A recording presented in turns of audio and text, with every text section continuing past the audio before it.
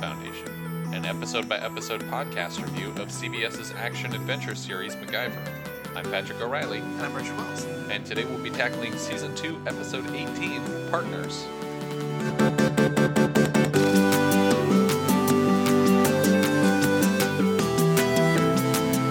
The original air date for this episode was March 2nd, 1987. It was directed by Cliff Bole, and it was written by Bill Froelich and Mark Lisson. Why don't we discuss the episode in brief? Oh my gosh, I am so ready for this episode. Long time coming. In this episode of MacGyver, MacGyver and Pete are captured by an international terrorist out for revenge who they thought was dead. They finally, it's the official introduction of MacGyver's nemesis. Yeah. We've had like characters come back, but this is like the first villain. Right. This is the real villain of MacGyver, his foil. Yeah. And it's just so great because we're kind of getting two encounters with this villain, so that right. we're building him right off the bat as a recurring character. Mm-hmm. Yeah. Because basically this episode was going to jump between the present day of the episode and 7 years ago, and so yeah, the two encounters kind of like are. One more than other shows like Murdoch's like planning and scheming and resiliency. Yeah. But it's very exciting times when MacGyver and Murdoch go at it. Yeah. And he's kind of a repurposing of a lot of the characteristics they built into La Piedra character. Oh, absolutely! Like the disguises and the ingenuity and yeah. Always has an escape plan. But he's got a little bit more ego involved than Yeah. DeLongis' character. Yeah. He's very proud of his work, and he has this very set pattern of how he does things. He takes photos. But yeah, so going a little bit further in depth, we start with MacGyver driving along talking about that he basically got a series of clues from Pete. Right. Leading him to this junkyard with a bar magnifier. And he says, "Oh, it's so like Pete to do crazy stuff like this." And I was like, "This is not like Pete at all." Yeah, this is not. I would have been immediately suspicious. Yeah, I would have called him and been like, "Are you sure that we're gonna do this? Because this seems very weird." Mm-hmm. But MacGyver does it.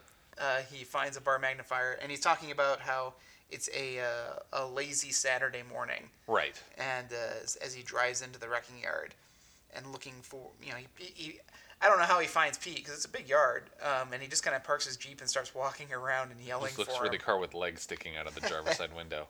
There he is.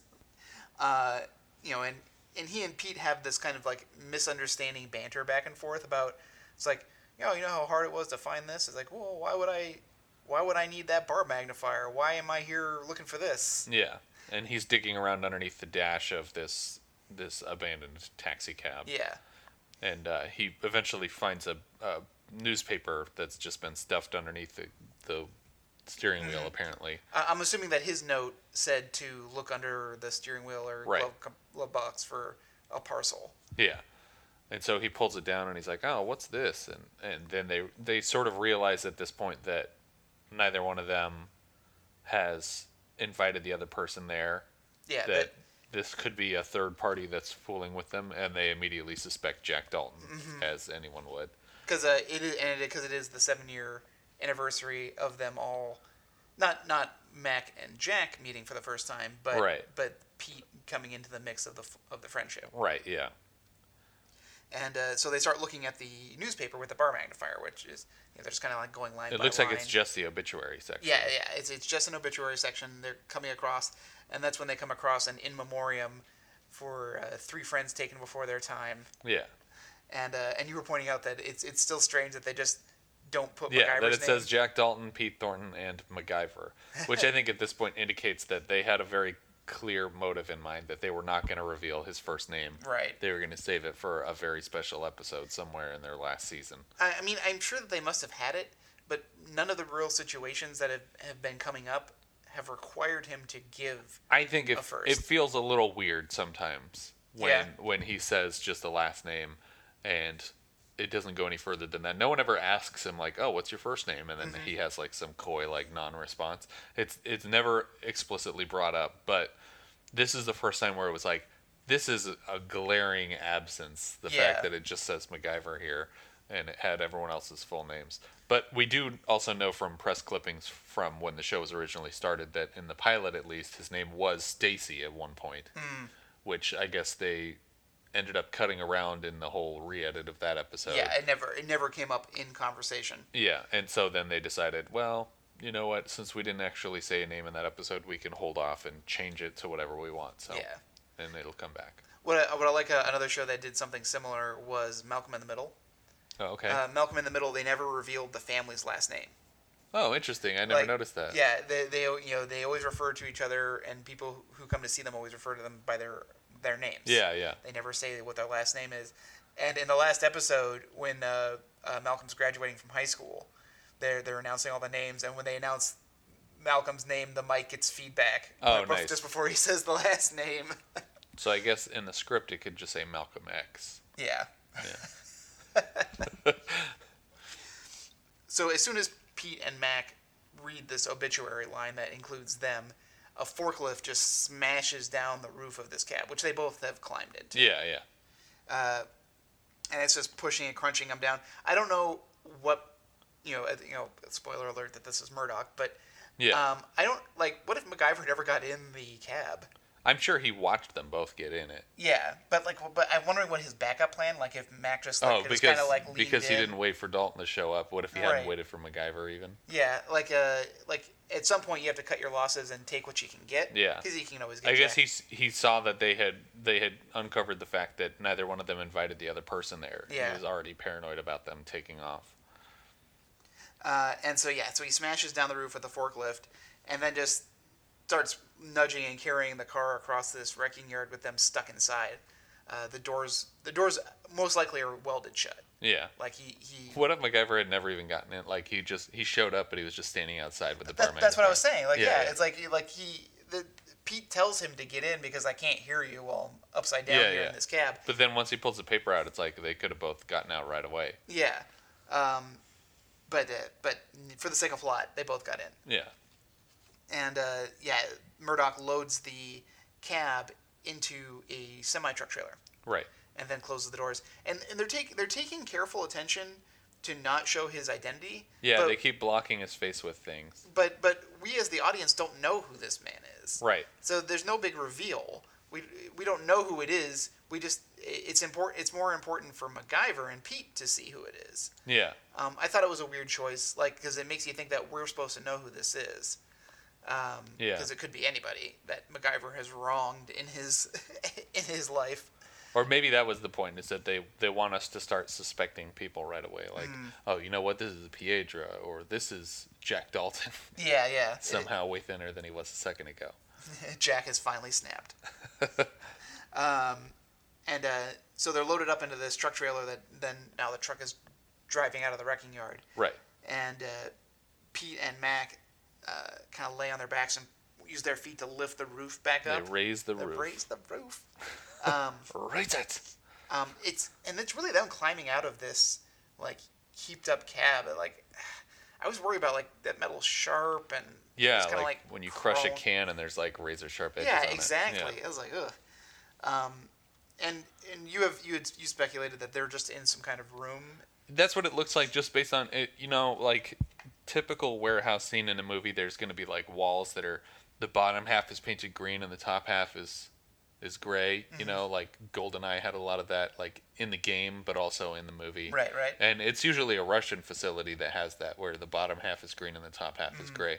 But it looks like that's the paint job on the back wall of this place. And there's also a pipe running up the wall to a light. Yeah. It just looks like it's hardwired to a regular charge. It doesn't look like it's just wiring inside the truck. Because there is shaking, but it looks like it's limited to the camera shaking. Yeah, not they don't appear to be losing their balance or having any issues. Yeah. And they kind of get a look around in this trailer, and they see the doors are locked, but there's also a speaker and some kind of a LCD or LED light panel. Right. Up on the wall that's blank right now. Yeah. And they're still trying to piece together what happened. or who's got them, and that's when MacGyver suspects that it might be Murdoch. Yeah, he says, "You know what happened 7 years ago today?" And then Pete says, "Yeah, that's when we first met." And then he says, "Yeah, chasing Murdoch." And then Pete's like, "What? Murdoch is dead. He's been dead for so long. He's a dead guy." Nope. That's Yeah. when Murdoch comes in. Oh, is he? Yeah, he's really he just loves to talk, Murdoch. Yeah, And- he's a lot like Quail that way, especially the fact that he's talking over the radio right now. Right. Yeah, so Murdoch announces that he's the one who's captured them. He's kind of a mix of Quail and Oh, Pietro, yeah, now that I think about Pietro. it. So yeah, Murdoch is basically saying that he wants them to feel reunited and enjoy their time together before he kills them. Yeah. And leaving kind of Mac and Pete to sweat it out in this trailer. Yeah, and I think the only reason that this is a 7-year gap that they're alluding to is because they wanted it to seem like MacGyver and Pete have at least known each other for a while, but this plan could not possibly have taken 7 years to come up with. And he hasn't killed anyone in the last 7 years to incriminate himself. Well, I'm imagining he has been doing... Well, one, I imagine he probably took like a year or two off to physically recover. A sabbatical. Like, I'm imagining... Maybe he just woke up from a coma. Yeah, like, there's any number of things that can happen, but I like to think that he was so critically injured that he's been in, like, physical therapy, learning to walk and stuff again. Yeah, that's possible. But also that he's probably been killing under an alias, or... Yeah.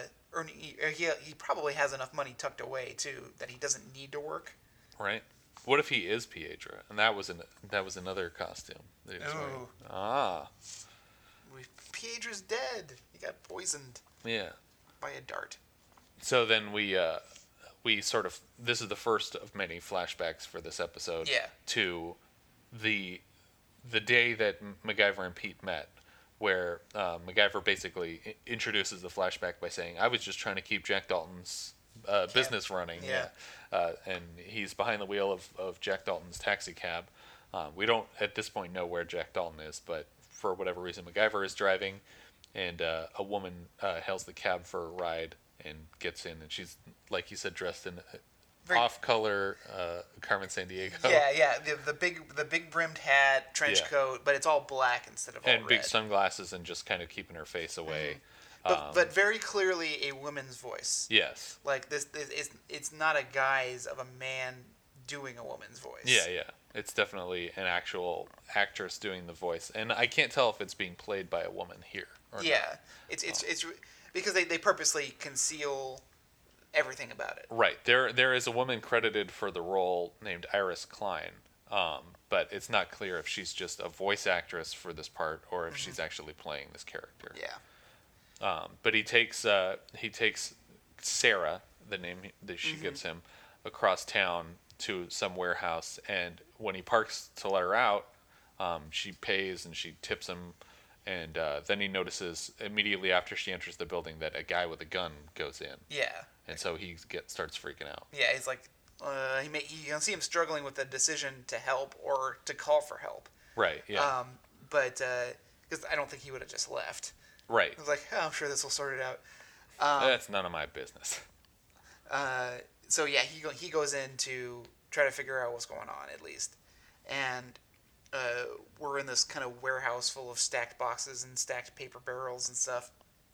You were saying very reminiscent of our last week's episode. Jack of Spies. The building with all the Remington bronzes that they're selling to the Chinese businessmen. Filled with Remington bronzes. Yeah. And the office kind of looks the same. But it's also your kind of standard office, like with a glass door with two small thin glass window wall dividers. Like it's not actually an office that's separate. It's just built into the warehouse. Yeah, it almost kind of looks. It just reminded me of the office from Nightmares, too, where he sets up that giant barrel trap outside. Yeah. But it's like another one of those things where it's like a glass door sectioned off on the outside of the building. It's just like a prefab wall office. It could be just some building downtown that they reuse over and over and over again for that type of thing. So we quickly see that the gunman who goes in is Pete in a toupee. Right. In a fantastically, although it appears to be still somewhat balding version of his hair. Yeah. To make it believable. Yeah, exactly. Like it looks like he's just losing his hair. But I guess I kind of ruined the joke that it was a toupee. Yeah. Sorry. So I forgive you. I have actually seen this episode. And so he takes aim, and I'm kind of curious if Pete's gonna just shoot Sarah. Yeah. Yeah. But MacGyver yells like, "Sarah, look out!" And Sarah and whoever her contact is just kind of dive out of the way. And she hucks these two enormous boxes right she at just them. crazy. Like it's clear that this person has physical strength. Yeah. Because even a wood box that has nothing in it, it's got some weight to it. Yeah, yeah. But these are all balsa props, I'm sure. Yeah, yeah. Full of Remington bronzes. Full of full-size, real-weight Remington bronzes.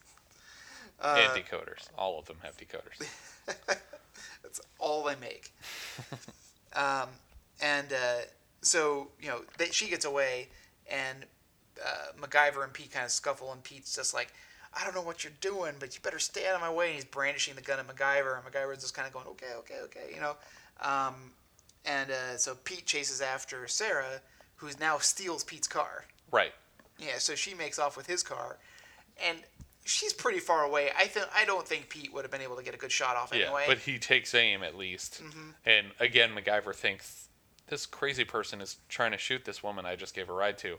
And he dives like 7 feet through the air to tackle him to the ground. It's an awesome dive. And it looks like it's actually Richard Dean Anderson. Yeah, I couldn't tell. I don't think it was Dana Elcar. No, I don't think so. But it was an awesome jump. And then, so now Pete's like super frustrated with this guy. You are pushing it, kid! And I don't know how he knew that MacGyver was the cab driver unless he was following them. He must have been following them. Yeah, I guess so, yeah.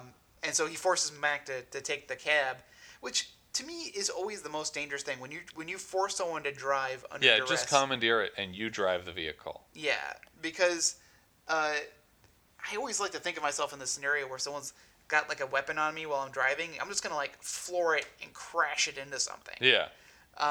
Because what are they gonna do?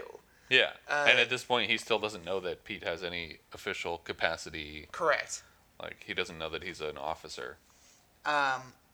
So they take off after her, and they're kind of following, and that's when Pete starts to kind of go through who he is a little bit. Or actually, I guess we kind of go back after the commercial break. We come back to the trailer. Yeah. So they're kind of like rummaging around through the car.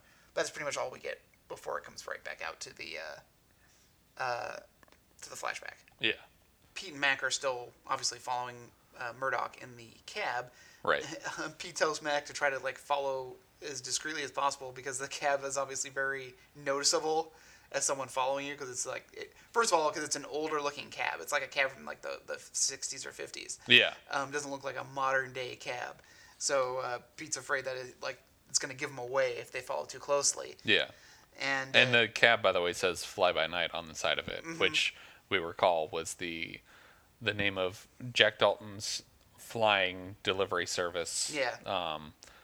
It doesn't make as much sense on a taxi cab. It doesn't make any sense on a taxi cab. Yeah, I'm not sure why they would even call it that. And especially since last week we had Jack the Quick Messenger Service, I feel like they could have, thrown another dumb little pun on a phrase, mm-hmm. like all's fair or something like that for the taxi cab. Yeah. But yeah, so they're still in pursuit of the car, and they basically just follow it off on some dirt road mm-hmm. out into the middle of nowhere. Yeah. And then, this is like the dumbest leading into a trap ever. Yeah. But they pull up, and suddenly there's a van blocking the road, and then two guys open the doors, and they just have what they're referring to as bazookas. Yeah. And they point them at the cab. Yeah, they're I always say law, but it's like LAW. They're rocket launchers. Yeah. They're small, portable, extendable tube rocket launchers. Yeah. Still very dangerous. Yeah. I mean, I'm not to say that they're more or less dangerous than a bazooka, but a bazooka is much bigger. Yeah, and in the 80s, I think it was just like, hey, let's call things bazookas. That's fun. That was a big word in the 80s. And a delicious gum. Mm-hmm. With boring comics. Terrible, terrible comics. Family Circus quality garbage.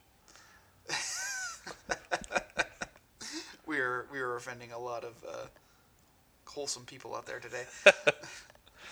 But Yeah, so they're kind of stuck now, sitting in front of this cab as Murdoch, dressed as Sarah, comes in and does like the reveal of like hat and wig off in a Mary Oh. Tyler Moore kind of sense. Yeah, look at this. I'm not the lady you thought I was.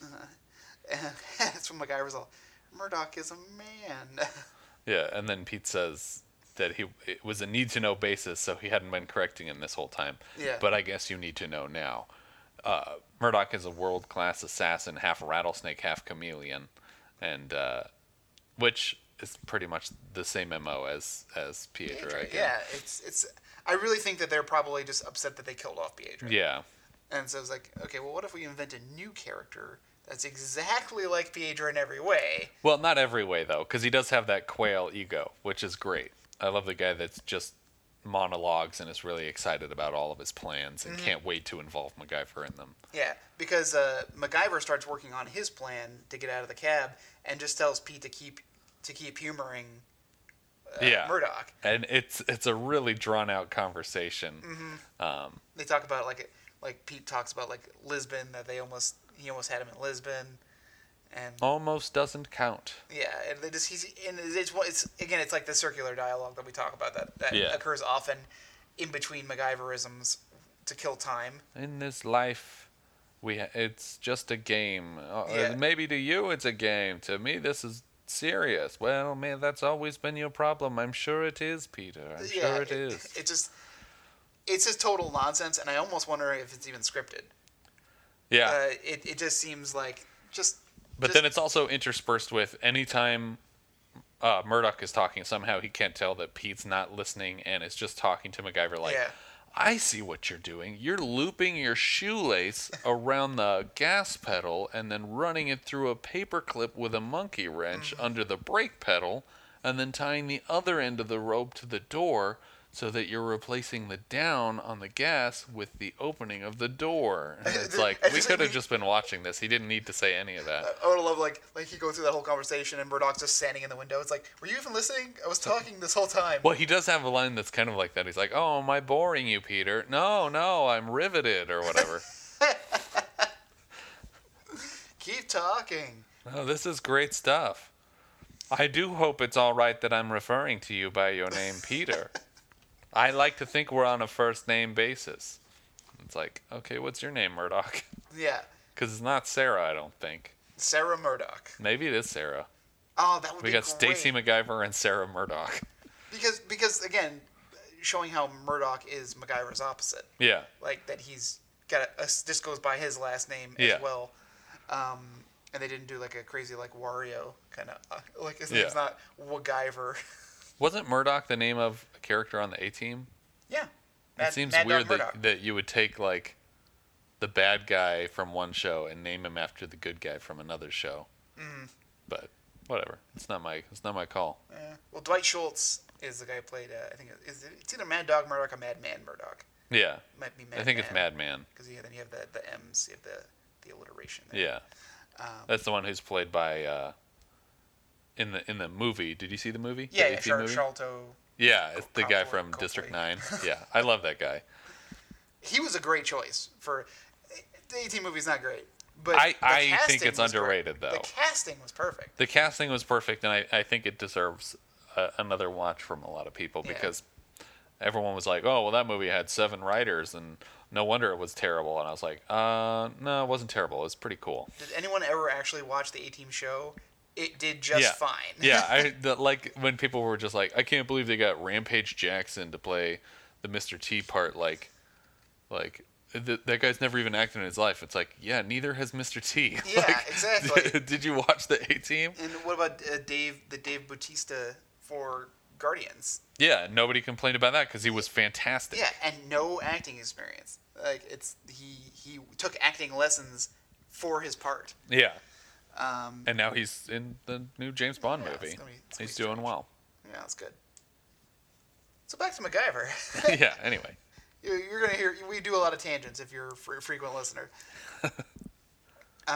So MacGyver's got his like what Pete calls the homemade cruise control ready to go. Yeah. Murdoch is setting up his camera, which he explains is triggered when an explosion goes off, and it's on a motorized tripod mount, so it'll follow the explosion action, I guess. Yeah. And he tells his two goons with bazookas to give them 5 minutes, and then just let them sit there for a while and consider what's going on. Yeah, I feel like it would have made more sense if he had said, "Wait until I'm 5 minutes away," like he was trying to get some distance between him and this explosion. Yeah. But instead, he just says, "Give them 5 minutes to finish whatever dumb plan they're hatching in the car, because they're not listening to me." He doesn't even say goodbye. He just kind of he leaves it off at like, "Oh yes, I'll take extra care with your picture, and I'm sorry about killing an innocent bystander." Yeah. Anyway, give him 5 minutes, and then he just gets in his car and leaves, and he doesn't say goodbye, Peter, or something like you expect something like that. He does kind of wave his hat a little bit as he's walking away, but I don't know if that's supposed to be a wave goodbye. But it's typical villain ego you're talking about, James Bond, Dr. Evil, where he's like, I'm going to put them in a easily escapable situation with overly elaborate and I'm not going to death. supervise. We could just kill him right now, Dad. It'd be like a father-son thing. You just No, don't Scott, you don't understand. So they're sitting there, and even the guys with the rocket launchers are like, why don't we just kill him now? Yeah. Murdoch said 5 minutes, so we're going to give him 5 minutes. We're paid hourly. That's probably why. So Mac and Pete get ready to make their dive because the cruise control is triggered to that when the door opens, the door opening is what's going to pull down Pulls the gas pedal. down, yeah. So they just kind of go now, and they dive out, and the cab. And in the real world, the shoestring breaks, yeah, and then or the they monkey wrench blow up gets the pulled car up. with bazookas because they're not paying attention to the fact that the guys just dove out of it. Yeah, and also in the real world, the guys who launch the rocket launchers get all that backwash stuck in the van and probably blow themselves out of the van. Jeep, the whole van falls over the other way. But what happens in this show is that the taxi cab gets enough momentum to go forward as they blow it up that the explosion knocks the two men down in the van. But kudos to them for actually blowing up the taxi cab enough that it stopped. Yeah. Because they could have, if they hadn't hit the engine, then it would have just driven straight into the van and killed both of them, probably. Yeah, exactly. A flaming, hulking wreck now is coming at them. So Pete and Mac kind of rush up to them, and Pete's got his gun drawn, and Mac... MacGyver's got his duct tape drawn. Mm-hmm. And so he ties them both up with duct tape, which, again, I assume that they take the van back? The van? Oh, yeah, I guess. They must have. Because, MacGyver's explaining to Pete that he owes Jack Dalton a new cab. Right. And so they have to go see him at the hospital. I don't know why they have to go see him.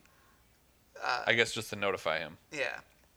But I do like that either Murdoch knew enough to get Jack's information from the taxi driver thing that he saw. Because he had enough time to look at it. Cause as Sarah says, at the beginning, can you take me to this place, Jack? Yeah. And she says, oh, actually, my name's MacGyver. So, but he had his driver's license number on there. So Murdoch seems like the kind of type that would have a memory for that kind of stuff. Yeah, yeah. And so Pete and Mac head over to the hospital and to visit Jack, who's got 2 broken legs. And somehow they don't discuss any of this before they get to the hospital. So when Pete enters the room, he's like, "Oh, and why is this guy in the hospital?" They would have discussed that, I'm sure, on the way. Yeah, because again, it's a trip, and they would have had to drop those 2 guys off somewhere. They're not still tied up in the van on the way to the hospital. Yeah, they just dropped them off at DXS. Yeah, they're just duct taped to the Federal Building sign out front. Someone will be here on Monday to let you in. And so, we see Jack in the hospital, 2 broken legs, in your classic kind of suspended from those little harnesses kind of things. Yeah, up over the hospital bed. Mm-hmm. And full plaster cast, much like Pete was. And he's got a stack of paper airplanes in his lap, and a pilot's cap on, and he's just throwing the planes one at a time. And there's a lot of really funny lines in this room, but when MacGyver walks in, he's just like, "Hey, what does this look like, Mac?" And he's just like, "A little boy's room." Wrong. I also like that Jack is he's cut some flaps into these ailerons and flaps into these paper airplanes so that they'll kind of alter. Because he's studying flight right now. This is his flight school. Well, I thought that the implication of that was that he's never flown before. Yeah. But then he says, "I'm going to put the down payment from the cab on a new pair of wings." I don't know that he means that he has one. I think he means he's going to buy a brand new plane. Okay, see, I wasn't sure. Like my context of it when he said it was like, "Gonna put it down on a new pair of wings," like his old pair of wings. That's true. Well, if he was a pilot already and had a license and a plane previously, then it's really unacceptable that it took him 7 years to get the company off the ground, so to speak. But we find out that Jack broke his legs roller skating on the Santa Monica Pier, or roller skating off the pier. Yeah. While checking out a blonde. But apparently he got her number, so yeah. It's not a total loss. But he thinks that Pete's here to buy the cab. Right. He thinks that somehow MacGyver knew that he was going to have this change of heart to sell the cab, that he read his mind, and he's like, "Oh, you brought me a buyer," and then Pete kind of explains, "Well, look, we don't. That's not why I'm here. I work for a company that has a lot of different pursuits. We have a lot of pursuits, and someone in our temporary employ lost your vehicle." Yeah, eyeballing MacGyver that whole time. Yeah. Because technically, I think Pete would be responsible because he did force MacGyver to drive the car. It was not a company car, and so Jack asks MacGyver or Pete, like, "Pete, can I play a little one-on-one with my pal MacGyver here for a second?" And Pete's like, and Pete's "Oh, yeah, sure." totally ready to leave the room because he doesn't want to be a part of this conversation. No, why don't I wait outside? What? No, I'll be right outside. Where are you going? You said you'd be here. Nope. He just closes the door. Yeah, and so MacGyver's left to explain that they picked up a woman who actually turned out to be a man, and then two guys with bazookas blew up your cab. And then he's like, "Oh, wait, hold on. Sorry, can you say that again?" "Yeah, well, me and Pete, we were in your cab, and we picked up a woman who it turned out..." No, I don't want to hear all that. Just the last part. Just the last part. It's like, and Jack is just so like, "Two bazookas blew up my car?" "Yeah, but I can explain." 2 bazookas. You can explain bazookas? "You cannot explain bazookas!" He tries to choke him, even though he can't move his legs. Which I love because every episode is about Mac trying to choke Jack. Yeah, Jack really plays the straight man in this episode. It's really like them hassling him. And so Jack, in his attempt to strangle MacGyver, dives out of his bed and just crashes to the floor. And even with his legs in a fake cast, it looks like a very awkward position. Because they're still like up on the bed and he's on the ground. And it turns out now he's broken another arm. So we flash forward a couple minutes to he's back in the bed now with a cast on the arm. Yeah. But Pete and Mac have to go to Jack's apartment. Right. First to get the paperwork for the cab. But we do cut here right to him with the arm cast, and then MacGyver says, "Oh well, now we broke his arm. They said he's going to be in here for a few more days." And then they say, "Well, we should check out his place." I forget why they even need to go to because Pete needs like receipts or documentation for the cab in order to reimburse. Oh, okay, so that's what they're going there. So I mean, at this point, they've pretty much given up searching for Murdoch, I guess. Yeah. It's like, well, let's get your cab taken care of first. Yeah, that's a more pressing matter than the lunatic killing people. Pete needs to be like tracking down leads on where Murdoch may have gone next. There's no one else that working at the DXS that can handle this for you. Yeah, exactly. Aren't you like pretty high up on that chain? I guess not. This is 7 years ago. Maybe he's like Pete, a desk clerk or something. Yeah, because Pete is a field agent now. Yeah. But he becomes like the agent in charge of field operations during the course of the first season. Yeah. So they get to Jack's apartment, sort of. I guess it's an apartment. Yeah, it's the office apartment. It's the same underground apartment that we had in the last episode, but in the last episode, MacGyver is going there for the first time. Mm-hmm. This is 7 years earlier, so he should never have seen this place before. Right. But when he comes in this time, he's acting like he's been there a bunch of times and he knows where everything is. Yeah, exactly. Like he may have actually been staying there during the time that Jack's been in the hospital. It seems like maybe they just forgot that this was 7 years ago and that he was only introduced to this apartment in last week's episode. Mm-hmm. But he just walks in like, "Oh yeah, I know this place here." He keeps all the paperwork under the bed. Yeah. And so then he looks under the bed, doesn't see anything suspicious, but he pulls out this box of paperwork, and then he sits down on the bed and it clicks, which he doesn't even notice. Right, but right. Pete hears and freaks out about. Yeah, yeah. I mean, you sit on an old mattress bed, and you're gonna. It's hear gonna click. click, Yeah. playing around. But Pete seems to think that particular click sounds off. Yeah. And MacGyver's all, it's the kind of click that you hear before kaboom. Yeah, which I wish he had just said boom, because the "k" part of kaboom is the click. Yeah. And as we saw in Pirates, like the first click is just a simple hello. Yeah. Hello, I'm a bomb. The second click I is am manufactured to notify people before I explode them. just like this one. Right. But also, MacGyver is a bomb expert, and Pete's giving him like remedial lessons in like bomb defusal. And it's like, Pete, I don't know if you know this, I hold the all-time bomb defusal record from Vietnam. Potentially, we don't know if they ever broke it. Yeah, and then Pete's like, just commenting on the magic of like the craftsmanship of this bomb, where in Deathlock season 1 episode 14, MacGyver did the same thing. And Pete was like, it's a bomb. Like, how dare you pretend that it's art? This is a bomb. And it's like, yeah, but this time the target is me. The target was you both times, MacGyver. Yeah. There's really no excuse for you suddenly being scared of a bomb that you didn't care about before. Yeah, so Pete But it's a lot like the bombs at the end of Pirates that blow straight up. Exactly. So as long as MacGyver can get away from the bed rather than standing straight up, which would put him in the blast zone. Yeah. It's kind of like Lethal Weapon 2, the toilet scene in Lethal Weapon 2. Right, yeah. Or is it 3? Wow, it is a lot like that scene. Yeah. But in that scene, they freeze the bomb with nitrogen to slow down the delay of the explosion. Yeah. Giving them time to dive into the bathtub. This one blows up immediately as soon as Pete grabs MacGyver's arm and just pulls him off the bed. No counting either for this one. They just kind of yanks him. Yeah. And so we get a really cool explosion. And then feathers right slowly falling down. Yeah, it's kind of a cool effect. Yeah. It leaves like a perfect cartoon-sized hole in the bed. Yeah. And as Mac and Pete get up to check themselves, Pete's hair is all askew. Yeah. Rotated completely in place. And Mac's all, your thing is a little crooked up there.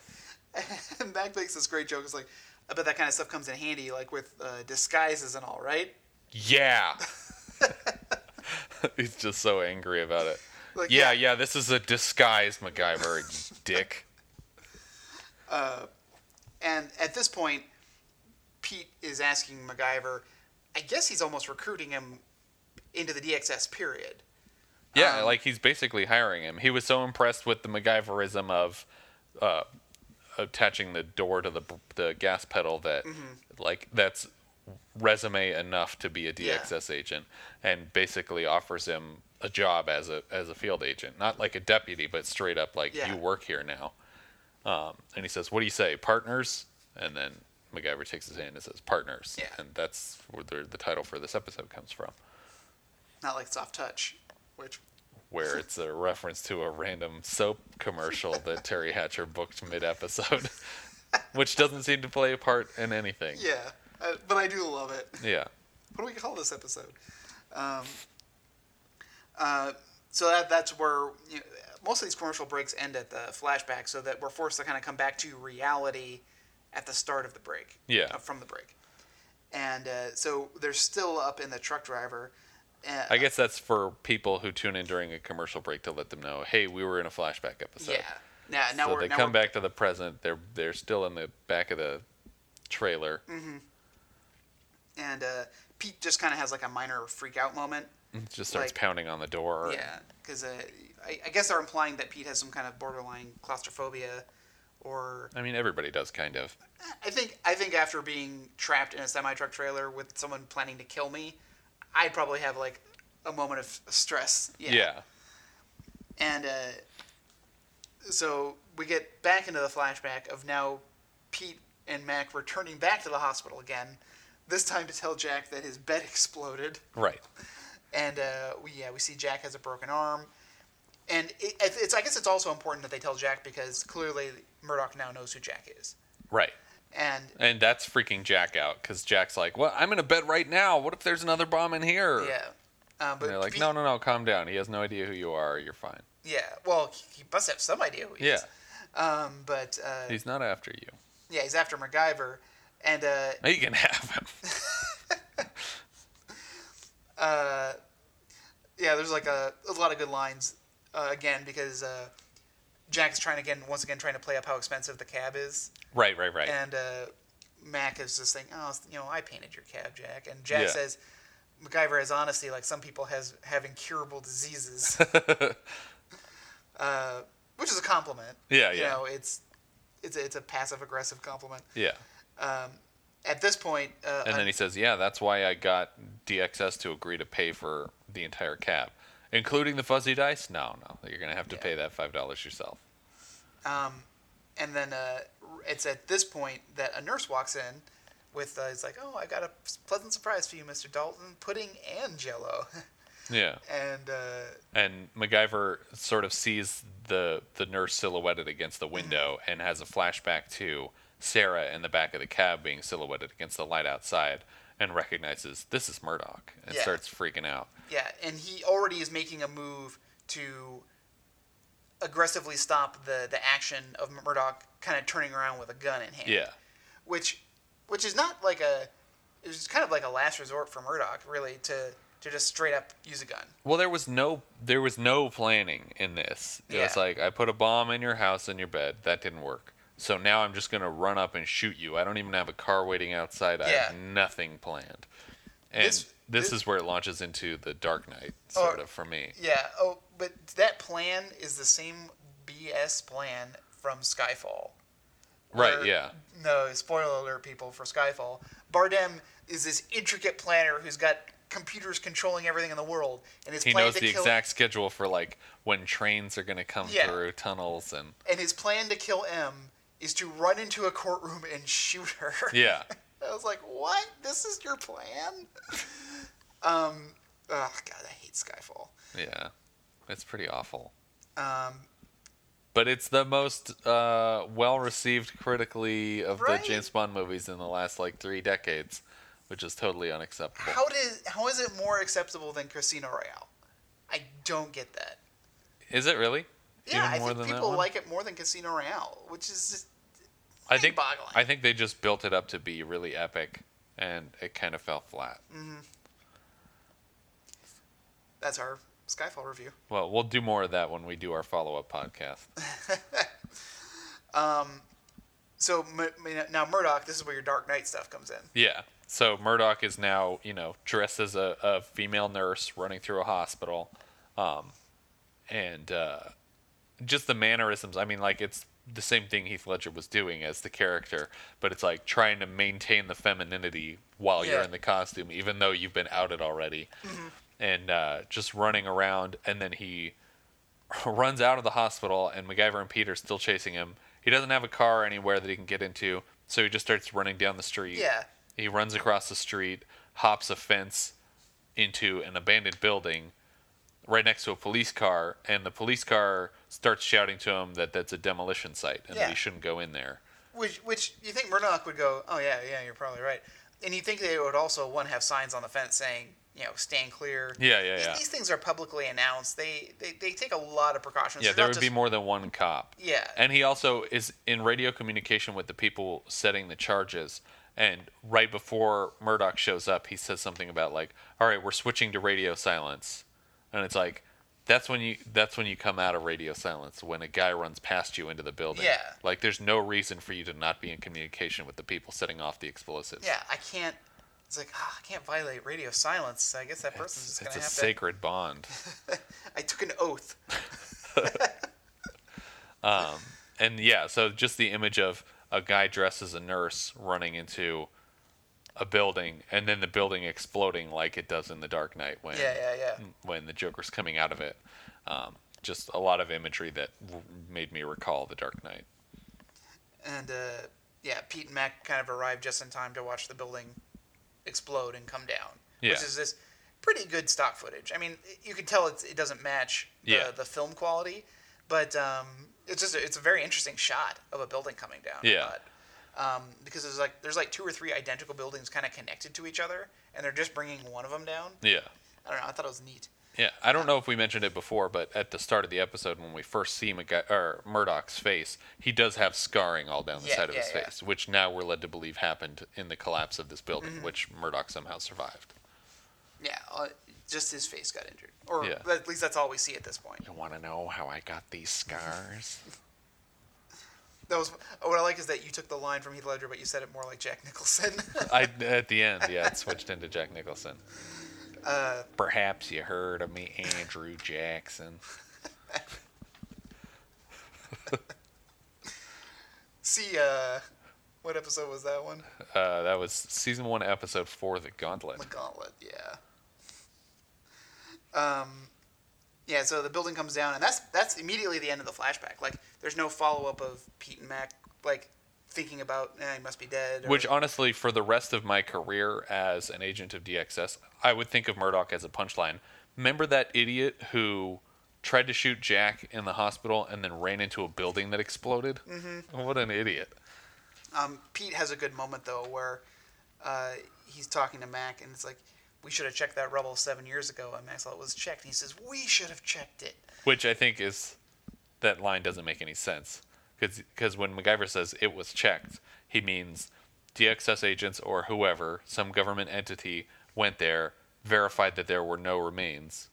Like, they didn't find remains and then falsely accuse those remains of having been Murdoch. Yeah, well, I think what Pete is trying to say is that he personally should have gone through the rubble and looked for evidence. But what difference would that have made? Because he knows Murdoch. He knows his methods. But if he went there, he would have found exactly what they found. Like, it wouldn't have made any difference who was doing the search. The search concluded that there were no human remains in the exploded building. Yeah. So. But they still assert that he's dead. Yeah, but he wouldn't have found anything that they didn't find. So at this point, Murdoch is now driving off-road. Right. He has taken the trailer off-road and he pulls it out to a small clearing. It could be the same clearing from where they had the bazookas trained on. Yeah, the taxi. It's kind of similar area.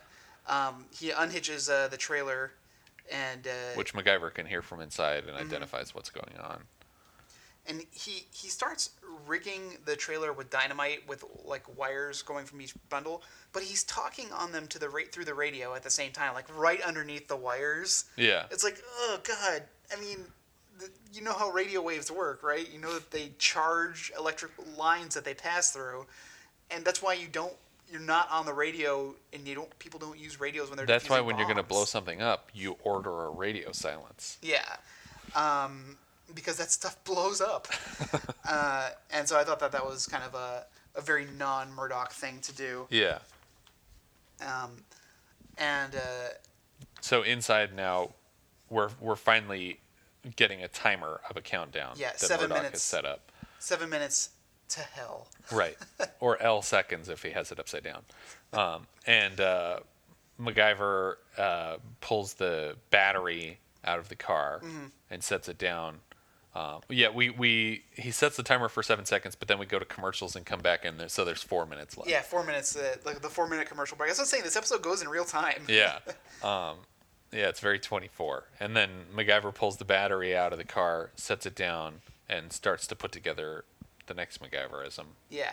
I guess, only really 2 big MacGyverisms in this one. Yeah. I'm not even quite sure the whole situation, but his plan is to heat the car battery to the point of explosion.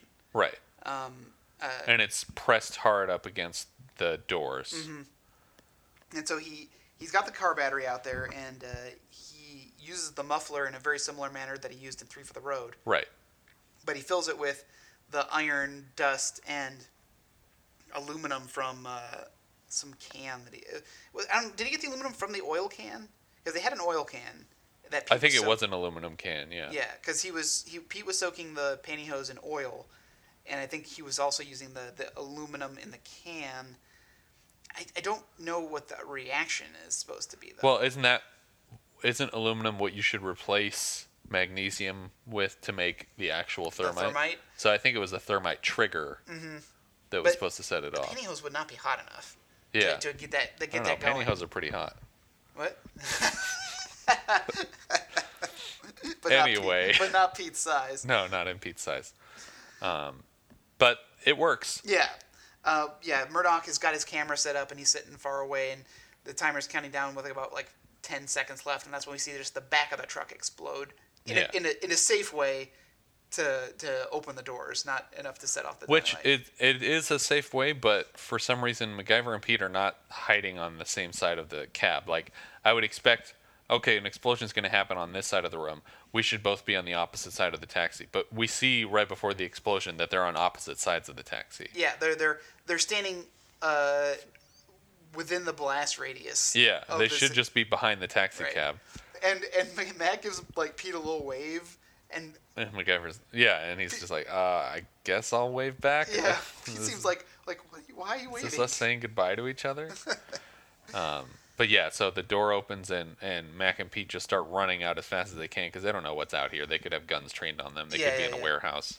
But there's still too much time on the timer. Yeah, there's 12 seconds left when they get out. And so they have to keep doing this camera zoom in on the timer and to make it seem more interesting and scary. Yeah, but it's they're already safe. You should have been doing this as they were escaping. Yeah, not at this time, because now Murdoch watches the truck blow up, which is cool. It's a really cool explosion. And he's got the truck that was lugging the trailer, and he still has couple 20 more sticks of dynamite in the car for some reason. And so he just lights one and just starts driving at them with a lit dynamite. I don't know what his plan was. To just throw it directly at them, I guess? Yeah, but just run away from it. Yeah, and then MacGyver's plan in turn is to just pick up rocks and throw them at the truck like that's going to slow it down at all. This was a very last-minute effort, I think, for both MacGyver and Murdoch. But somehow that ends up working because one of the rocks destroys the windshield, and then, trying to block broken glass from hitting himself in the face, Murdoch swings his arm around and drops the bundle of dynamite on the floor of the cab. With the other dynamite. Yeah. And so, Mac yells to Pete, he had a thing of dynamite, get out of the way. And so they dive to the ground, and we get a split-second image of... The driver's side door opens. Yeah. And there's still a second to a half a second of time before the dynamite blows up the cab. Right. And once again, Pete is convinced. No, he's dead. He's dead. We'll let some DXS agent check the rubble. I don't have time to check it. Yeah, it's But Pete, didn't you just say we should have checked that building ourselves last time? No, he's dead. Come on, he's dead. In 7 years, we'll be laughing about this. And then and MacGyver, though, like ourselves, is not as convinced. And then we get a freeze frame of them just staring at the explosion. Yeah, because the camera that Murdoch set up is taking rapid fire photos of the whole experience. So they should have pictures of him escaping. Yeah, that's what I'm saying. I'd be checking those photos, and I think that would be such a great button for later. For the next Murdoch episode? Yeah, to be we just got those pictures developed. we just went out there. We haven't been there the whole time. We also have the previous set of pictures developed in case Jack needed them for insurance purposes from when we bazookaed his taxi. But yeah, and then we come back from the next commercial break and we're back at the junkyard. Yeah. For some reason. I don't know why they would bother to go back there. Well, that's where Mac's car is. And I don't know how they got back there. I guess that's where Mac and Pete's cars are. Yeah, that's true. They're in the middle of nowhere with a blown up truck. Yeah. I mean, I guess they weren't too far from the road. Yeah. But then it doesn't explain why they're walking to the junkyard. Yeah. And why isn't Pete getting into his car? Why is Pete getting into Mac's Jeep? That's true. They both drove out there. But yeah, so as they're getting ready to leave, then suddenly Jack Dalton shows up on a motorcycle. Yeah. And he's just like, hey, sorry I'm late, guys. Yeah. Jack says that it's you couldn't expect me to get up so early on a Sunday, even though earlier in the episode MacGyver indicated that it was Saturday. Yeah, it was a lazy Saturday. And then, so I'm surprised that Jack even showed up on the right day, because apparently he doesn't even know what day of the week it is. But he brought his part of the ingredients for this whole prank that Murdoch played, which was lilies for the funeral of the three characters. But now it's funny because he throws the lilies to Jack and to Pete, and it's kind of it's a funeral for Murdoch. Yeah. But Jack doesn't even know that he brought the flowers for. Well, and he only bought them flowers. Yeah, he doesn't have three. He only has two.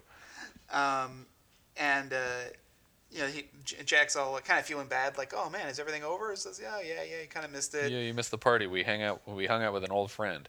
And he's like, oh, I'd love to hear about all of that. Why don't we stop for a picture first, though? Yeah.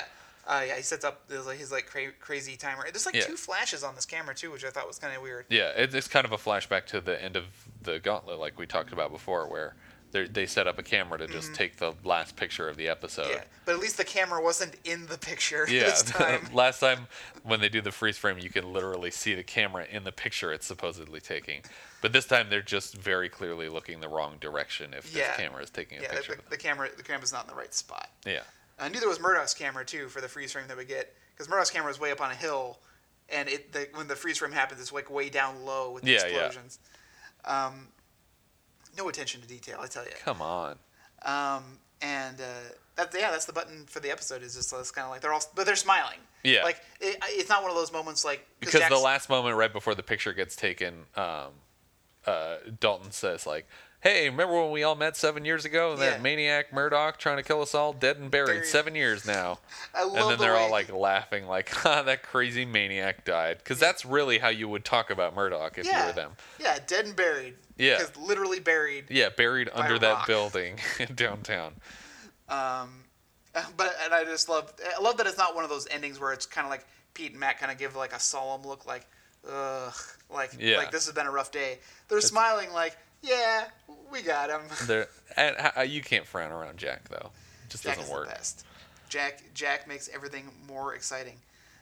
This is a great episode. Yeah, Murdoch, I am just so freaking excited. We get 7 more episodes of him. Yeah. I don't know how many of those are clip shows, but yeah, that's true. But he will be on MacGyver's team. Yeah. Oh yeah. There's a very. I don't want to get into it. Yeah. We should save it for when we get there. But Murdoch is such a fantastic character. Yeah. He really is a melding of Piedra and Quayle in the best way, and he is our John Bly to MacGyver's Briscoe County. Right. Yes. For all the none of you who watched that show. Watch Briscoe County. It's not on any streaming service. Yeah. Just order the DVD. There's only 1 season of the show. Yeah. It's worth it. It is worth it. All the synopses in the DVD set are written by Bruce Campbell. And then you'll probably have a head start when we get to our Briscoe County Jr. podcast after the James Bond one. Or concordantly, who knows. Yeah. Yeah. But this is fantastic. It's got all the best people in this episode. And classic hijinks in the hospital with Jack and Mac and Pete arguing with each other.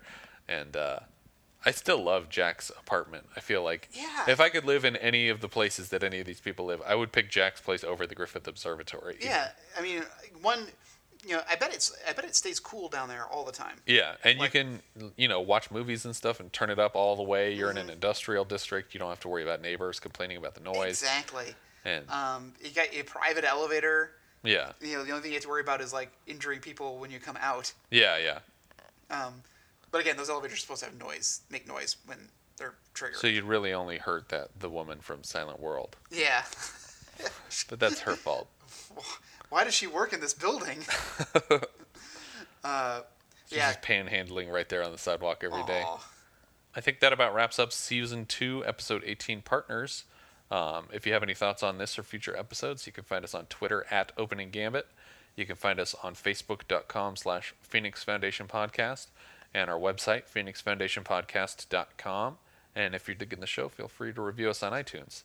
Tune in next week. We're going to be covering Season 2, Episode 19, Bushmaster, which is another episode. Yeah, I like it. It's okay. It's hard because we just watched Partners, but it is an okay episode. Yeah. And it's got Charlie Sheen's sister, and some other great people in there. So stay tuned for that. It's going to be a bundle of laughs. Laughs?